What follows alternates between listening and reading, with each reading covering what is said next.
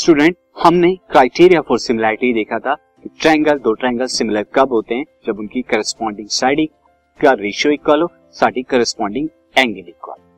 ये मैं आपको बता चुका हूं, मैं आपको फिर भी रिकॉल करा देता हूं कि कंडीशन ऑफ सिमिलैरिटी क्या होते हैं। Now condition of similarity, corresponding angle equal और करस्पॉन्डिंग साइड सेम रेशियो में यानी प्रोपोर्शन। बट स्टूडेंट, क्या इसके अलावा कोई और भी क्राइटेरिया होता है जिसके अकॉर्डिंग जो है दो ट्रायंगल को सिमिलर कहा जा सके? बिल्कुल होता है, और वो क्राइटेरिया क्या है मैं आपको बता देता हूं। So other criteria for triangles क्या होते हैं वो?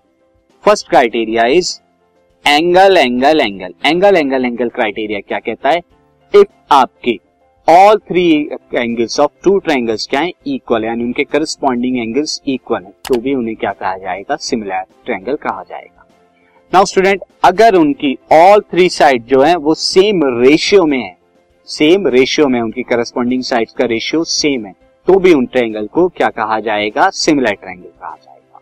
और थर्ड क्राइटेरिया कहता है अगर दो करस्पॉन्डिंग साइड का रेशियो इक्वल हो और उनके मिड में आने वाला जो एंगल हो वो इक्वल हो, तो ऐसे ट्रायंगल को भी क्या कहा जाता है? सिमिलर कहा जाता है। अब स्टूडेंट, मैं वन बाय वन मैं आपको एक प्रूव करके दिखाऊंगा। तो फर्स्ट ऑफ ऑल हम स्टार्ट करते हैं एंगल एंगल एंगल क्राइटेरिया से, तो इसे हम प्रूव करते हैं। This podcast is brought to you by hub hopper and Shiksha अभियान।